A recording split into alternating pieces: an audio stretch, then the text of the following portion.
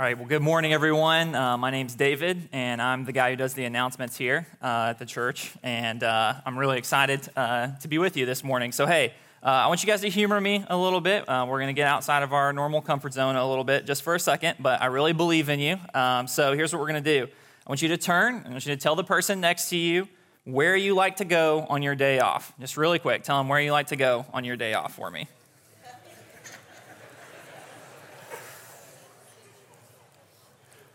All right, guys. Well, thanks for humoring me. We're going to circle back to that in just a second. But before we get started, I want to give you guys a quick word on Right Now Media. So last week, I told you guys, hey, there should be an email in your inbox with an invitation. Anybody else not get the email? Yeah, I got home from church. My wife was sick, and she goes, hey, I didn't get the email in my inbox. What's going on in there? And I'm like, yeah, apparently no one got it. So here's what we did. So right behind me, there's a video showing you on our website. If you go to theridge.cc, just our homepage, you scroll all the way down to the very bottom of the page. On the bottom right-hand corner, there is a button, or a link, I should say. You click that link, it'll take you straight there to sign up for your account through the Ridge. So that's all you need to do. Super easy. Spread the word. If you still need help, Bryce and Kaysen are here to help you down front afterwards. So all right, so I want to tell a story to give us a little traction for where we're going to go today. So some of you guys know I used to live in Virginia. I lived in Virginia for 9 years after I got out of high school.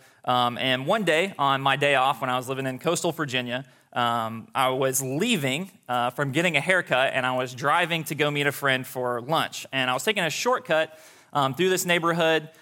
Super normal day, a shortcut I've taken, hundreds of times leaving from the place I got my haircut to go to this restaurant. And all of a sudden, a guy on a motorcycle pulls up behind me, and he's like really, really close behind me, and I think that's kind of weird. And then all of a sudden, blue lights on his motorcycle turn on.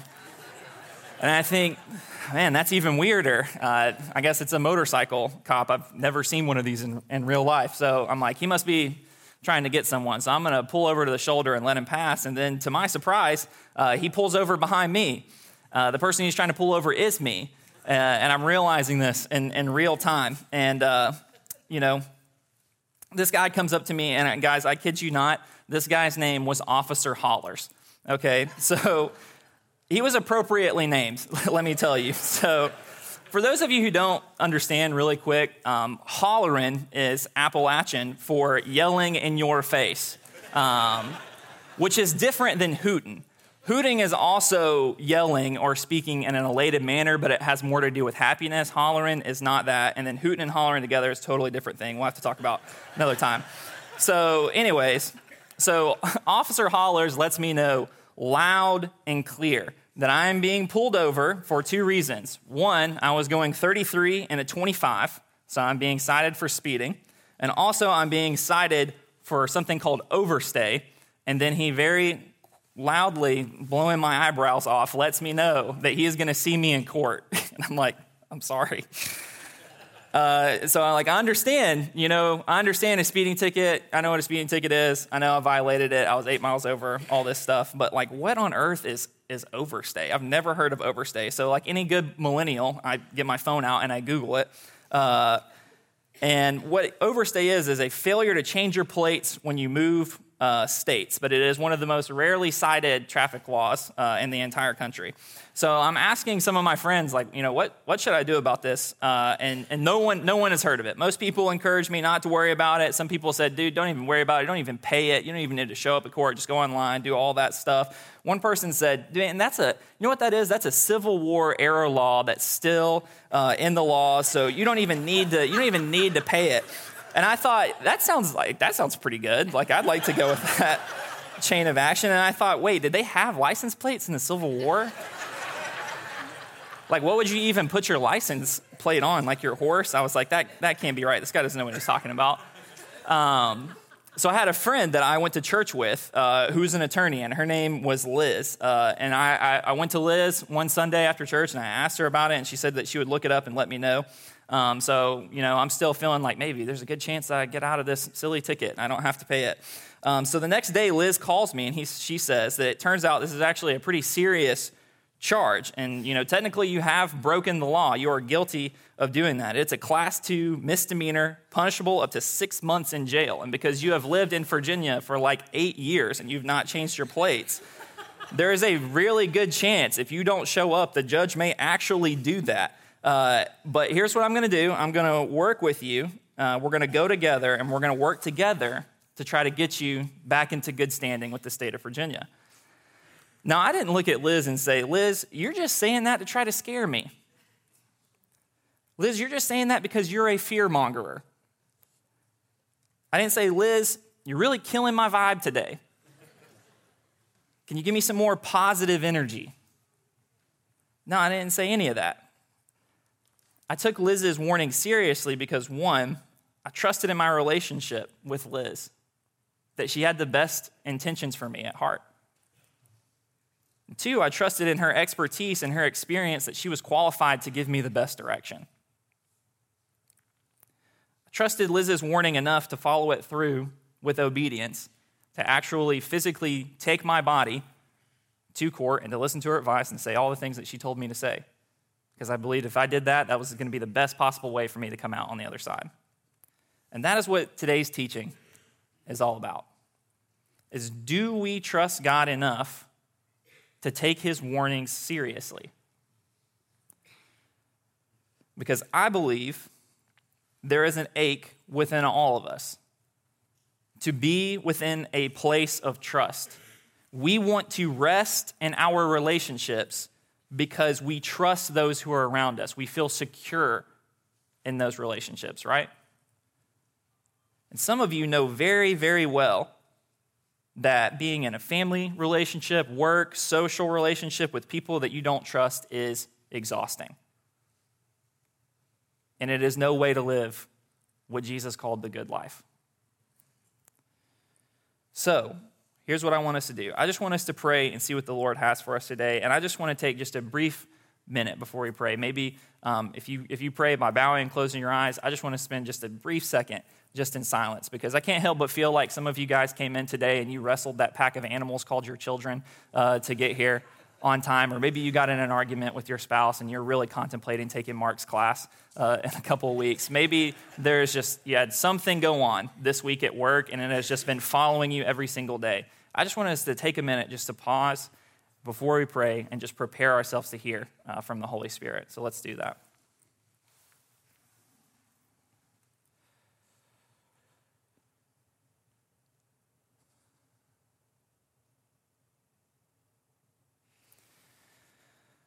Lord, I thank you for every person here. God, I thank you for our church. I thank you for your faithfulness to us here. God, I thank you to your kindness that you have given us your word. God, that shows us the way that we can live, that shows us the way that true life can be found. God, I thank you for your sacrifice on the cross, God, that brought us out of sin and into freedom. God, that we have the freedom to do good. We have the freedom to trust you. We have the freedom to follow you. Lord, give us the faith to trust you. Give us the faith to keep your word and to take it seriously. God, give us faith today to understand what you might have for us. Holy Spirit, we want to hear from you today. We don't want to hear from David. God, I can't change anybody, but you can. Lord, I pray that I would step out of the way and that you would step in. We ask this in the power of Jesus' name. Amen. All right, I want you guys to open up to Hebrews chapter 11, verse 1. So flip or tap your way over there. Today, we're going to be completing our vision series for the year, Faith for the Future.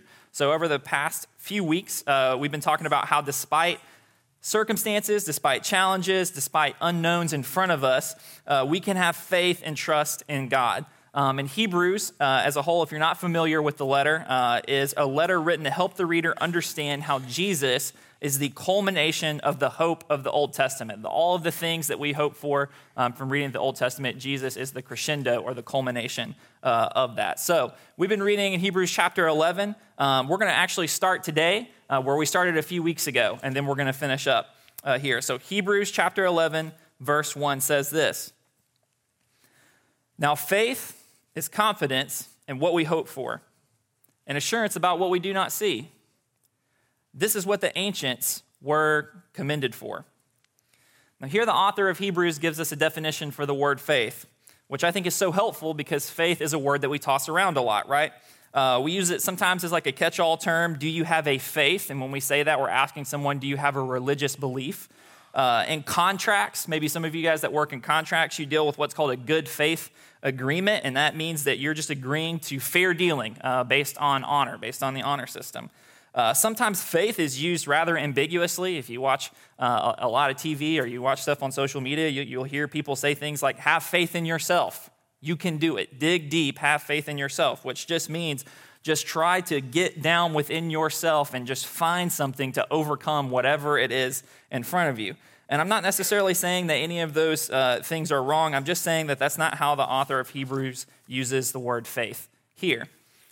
New Testament scholar N.T. Wright wisely points out that for the author of Hebrews, that faith and hope are closely linked together in this entire chapter. If you read all of chapter 11, you're going to notice that faith and hope are very, very tight together. And I would add that belief is as well. So what the author is saying when it says, verse 1, so when it says confidence in what we hope for, the author is saying believers can trust God is going to keep his promise and he is going to bring about his purpose. And when he says assurance about things that we do not see, he's saying that you can trust things that are going to happen.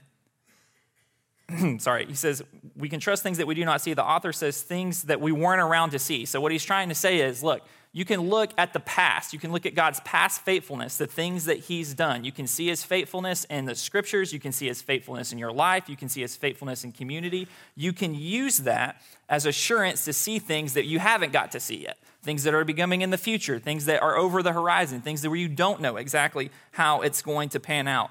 We can trust God's word pointing to the future and the things that we were not around for in the past, to the point that it orders our actions in the present. In the present. You guys see that? The author of Hebrews is interacting past, future, and present moment. How we can order our lives. So, contrary to popular belief, the Bible does not call us to blindly accept faith. You guys ever heard people say that before? Christianity is all about blind faith? But rather to consider God's faithfulness as evidence and assurance for the future. We look at the evidence of his faithfulness in the past, that gives us assurance for the future to the point we can order our actions right now in the present.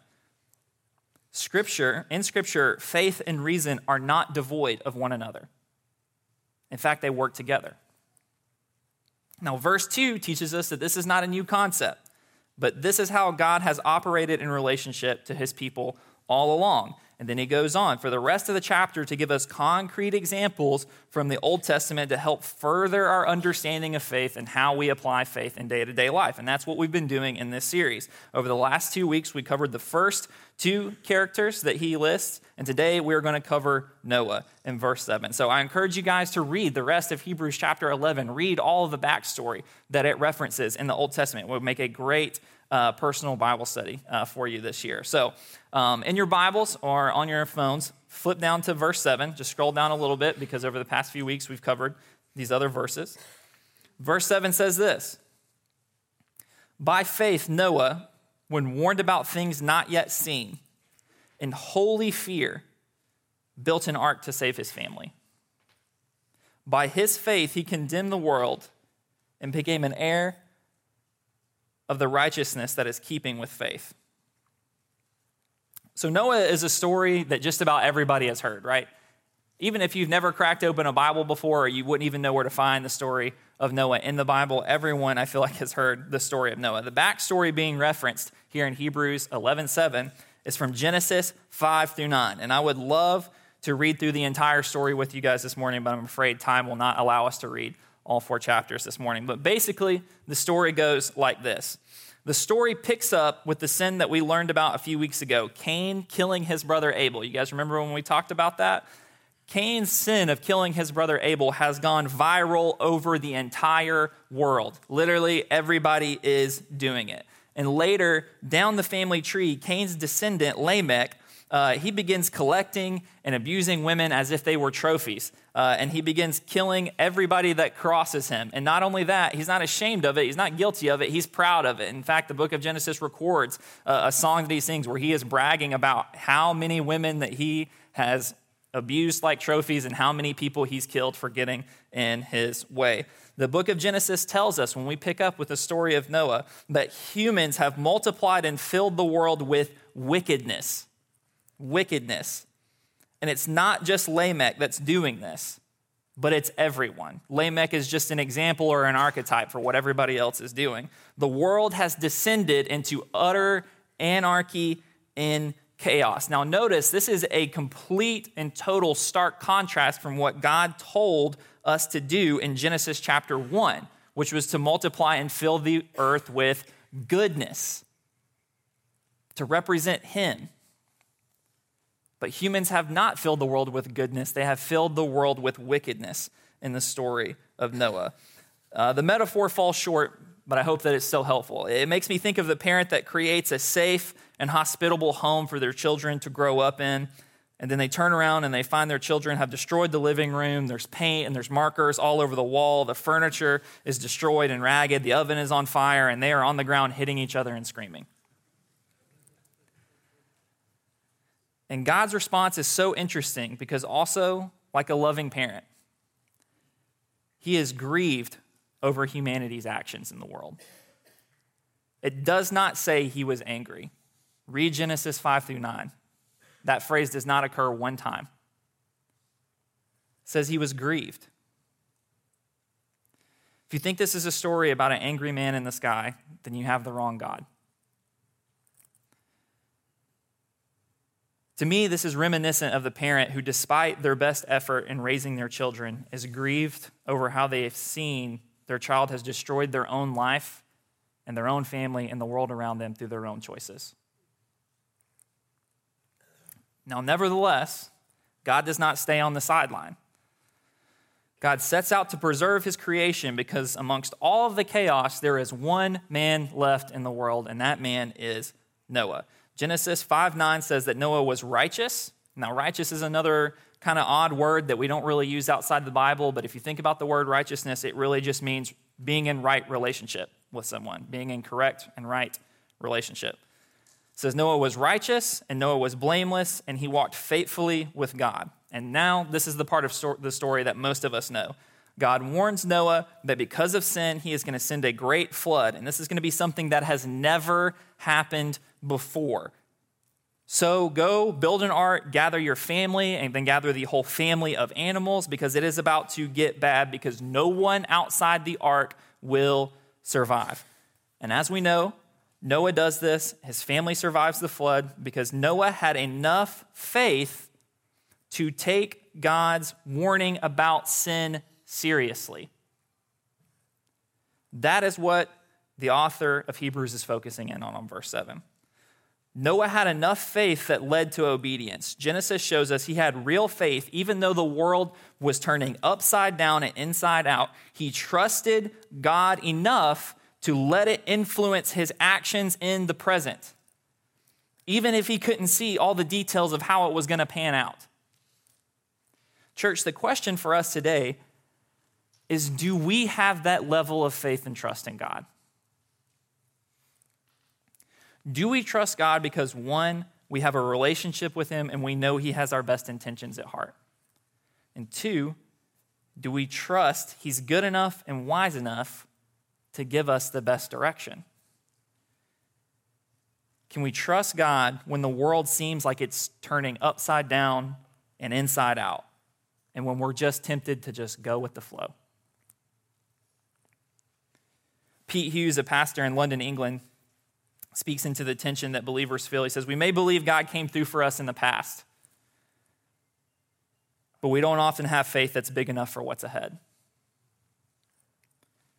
God, you were faithful to us before, but I don't know if you're big enough for this bill. You were faithful when I was sick last time, but I don't know if you're big enough for this diagnosis. God, you were faithful with my past hurt, but I'm not sure that you're big enough this time. God, you were faithful to our church, but I don't know about what's up ahead. This is something that we've never been through before. God is telling us that we can look at the past as a gateway into the future so that it informs our actions in the present moment. God is the same yesterday, today, and forever. And if he was big enough then he is big enough for us now.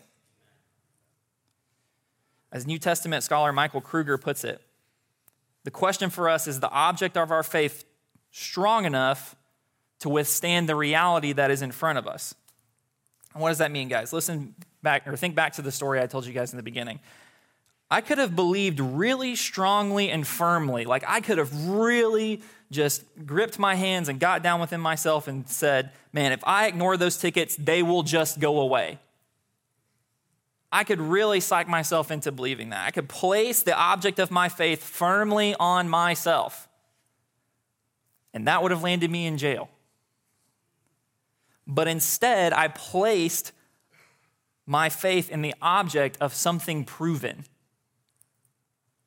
Trust that placing your faith in God is strong enough for the reality in front of you because he is proven. And he proves himself to us over and over and over again. Sometimes what that looks like for us practically in your day-to-day life when you're going to work tomorrow morning is being obedient to what Jesus says and believing that it is not only an ethically good thing to do, that it is the morally correct thing to do, but it is also the best possible way to live life. Sometimes placing your faith in God is applied by being obedient to Jesus' command. Let us remember Noah's story begins because no one is taking God seriously about sin. See, faith, guys, is not just a religious thing. It's a human thing. And each day, with each choice that you make, it reveals what our faith is really in and what we really trust in. See, the evidence of our faith in Jesus is if we believe him enough for it to inform our actions in the present. Christian philosopher Dallas Willard says this: we don't believe in something merely by saying we believe it, or even when we believe that we believe it. We believe in something when we act as if it was true. Jesus teaches us that we can be satisfied with what we have, and that true life is found in contentment, and we don't need to consume more and more and more and more. Do we have enough faith to not buy 90 pounds of clothes per year? That's the average for an American. Jesus teaches us to love our neighbor, and in loving our neighbor, true life is found. Do we have enough faith to invite them over for dinner?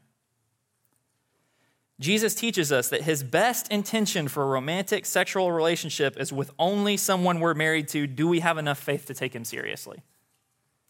Jesus teaches us that he is the giver of provision so that we can be generous. Do we have enough faith to be generous to our neighbor and trust in his provision and not our own? Jesus teaches us that the kingdom of God is among us. Do we have enough faith to participate? This is a hard teaching. This requires spiritual maturity. In Luke chapter 17, Jesus tells the disciples to extend forgiveness even if someone hurts them 7 times a day. Still forgive them. And you know what's so interesting about their response? Is they don't argue straightforward with the logic of it. Well, what about 5 times? They respond with, Lord, increase our faith. Increase our faith. Translation, Jesus, how can this be a good way to live? If it's really a good way to live, I need you to increase my faith. A series of quotes from Pastor John Mark Comer. quotes that really help me understand how faith and sin are related to each other. He says, people think about sin like the speed limit. It's a really good idea, but who really cares? What's the big deal? Yeah, it's a good idea to go 55, but I could go 62 and get there faster. And what you may think is, David, I've heard pastors say that stuff. I've even read it before, but really, man, who really cares? No one really takes that seriously. Everybody is doing it. Business is business. This is the real world, and you need to grow up. Are all phrases people have told me when I encourage them to take sin seriously. Guys, sin isn't bad because it's forbidden. Sin is forbidden because it is bad. We cannot believe God is trying to rip us off. Man, as Mark beautifully and eloquently put it just a few minutes ago in worship, we believe that sin is necessary to achieve something. Some of you believe that sin is necessary for you to achieve happiness, and that is, at the core, the lie of the enemy and the snake in the garden, and he has been running that same play for all of history because he doesn't need to run any other play. We cannot believe that God is trying to rip us off. He's showing us that we can trust him even with our innermost desires, that he has proven and that he has tested. We make sin all about self-control, but at the end of the day, it's all about faith. Who do you trust, God or the snake? Following Christ is not trying really, really, really hard not to sin. It's putting all of your chips, going all in with Jesus, to trust in him and his way, to put it into practice, put it to test, see that he is good. Give up your way of life and you will find true life, the life that you have been searching for underneath all of that. You will find life in full. Listen, I know some of you are feeling so awkward right now. But while there is no ark for you to board to lift you out of the flood waters of certain death, there is the cross of salvation lifting us up out of certain death and into abundant life. And the only way to rise is to put your full trust and faith in the name of Jesus and his finished work on the cross. To trust Jesus in such a way that it orders your actions in the presence, to swear your allegiance to him as king, and to put your faith in him alone. Because we have all failed, myself included, at finding life elsewhere. In some way or another, we have all chosen the snake. But God, who is rich in mercy, has given us an opportunity to be united to him. But the only way to do that is faith in Jesus. Jesus said, I am the gate. He didn't say, I am one of the gates. Now, if you'll allow me for a second, it's a pastoral word for our church here at the Ridge as we wrap up. We live in a time in multiple generations that are becoming increasingly obsessed with speed. Amazon Prime 2-day delivery isn't fast enough, so we're getting drones to get it there in less than 24 hours. 5G data because Wi-Fi downloads are so slow. Double drive-thrus because fast food isn't fast enough. Mobile order because I can't be bothered to wait in line for 2 minutes. Can I tell you something? Faith in God isn't microwavable. It takes time to process. Because God's answers to our prayer and faith do not always come on our timetable, and they do not always come in the way that we would like. Some words from God are immediately nourishing to us, but most require us to process with him and the church. Faith in God means sometimes an answer requires a process for the answer to be revealed as good news. Sometimes God's answer comes to us and we think, how could this possibly be good news? And how could God possibly be good? Tyler Staton, a pastor in Portland, Oregon, says this: God isn't revealed as someone we can perfectly understand, but he is a God that we can perfectly trust. There is this rising phenomenon in culture where we are seeking community and commonality with what we don't believe, rather than what we do believe. We get into groups with complainers, naysayers, and groups bound by not having to hold on to anything, but just by being against something. Again, Tyler Staton, for most of us, when the teaching of Jesus does not square with our life, we withdraw from community and we form a pseudo-community built out of our pain. We find people who are put off in all the same ways, share our unique brand of disappointment with God and the church. We don't go to those who might challenge us and stick with us through the process. But a community built on disillusionment or a common gripe rather than in faith and in process is the spiritual equivalent to ibuprofen.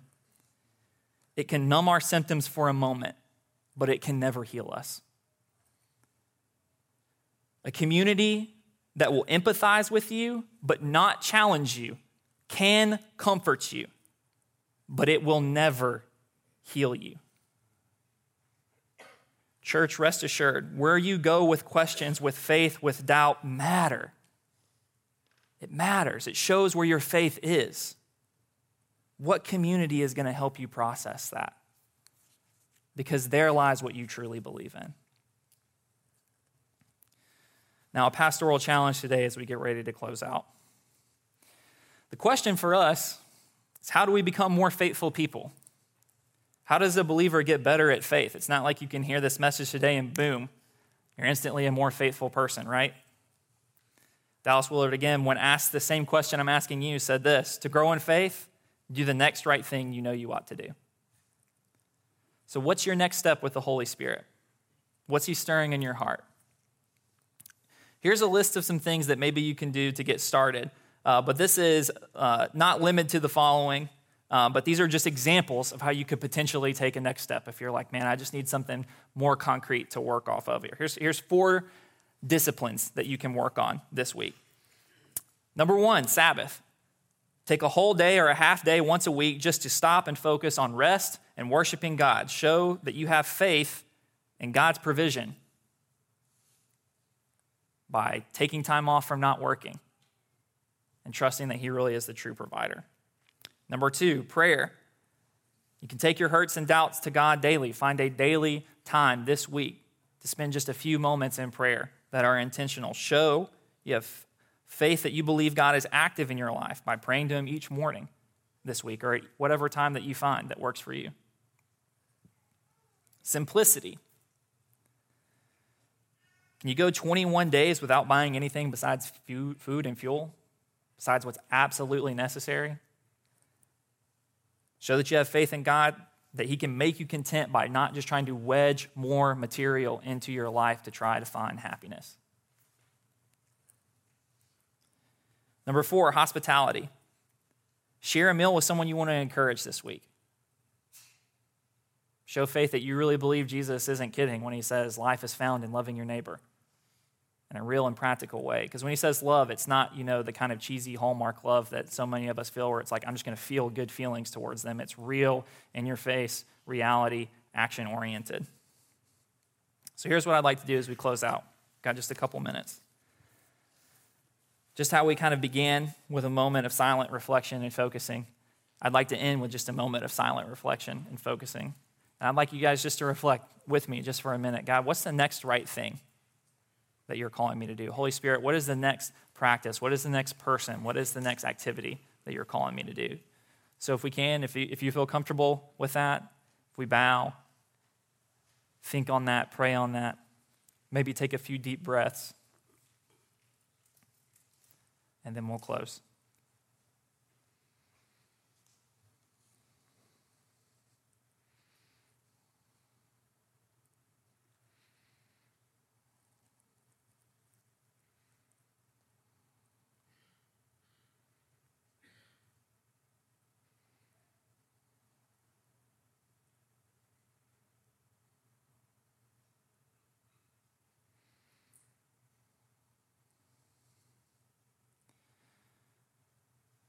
Lord, help us go from this place being marked as people of faith, being marked as people who take your word and your teachings seriously. Jesus, I can't help but think in the Gospels in your hometown of Capernaum. It says that your work was limited there because they did not have enough faith. Lord, please let that not be so for our community.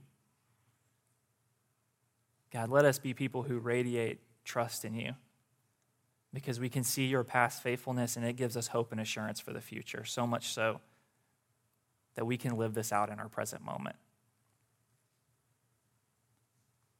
Jesus, you are the object of our faith, and you are more than proven strong enough to handle the realities that are in front of us.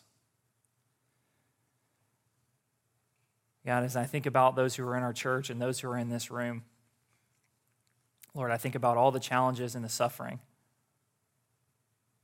God, that are facing some of us daily.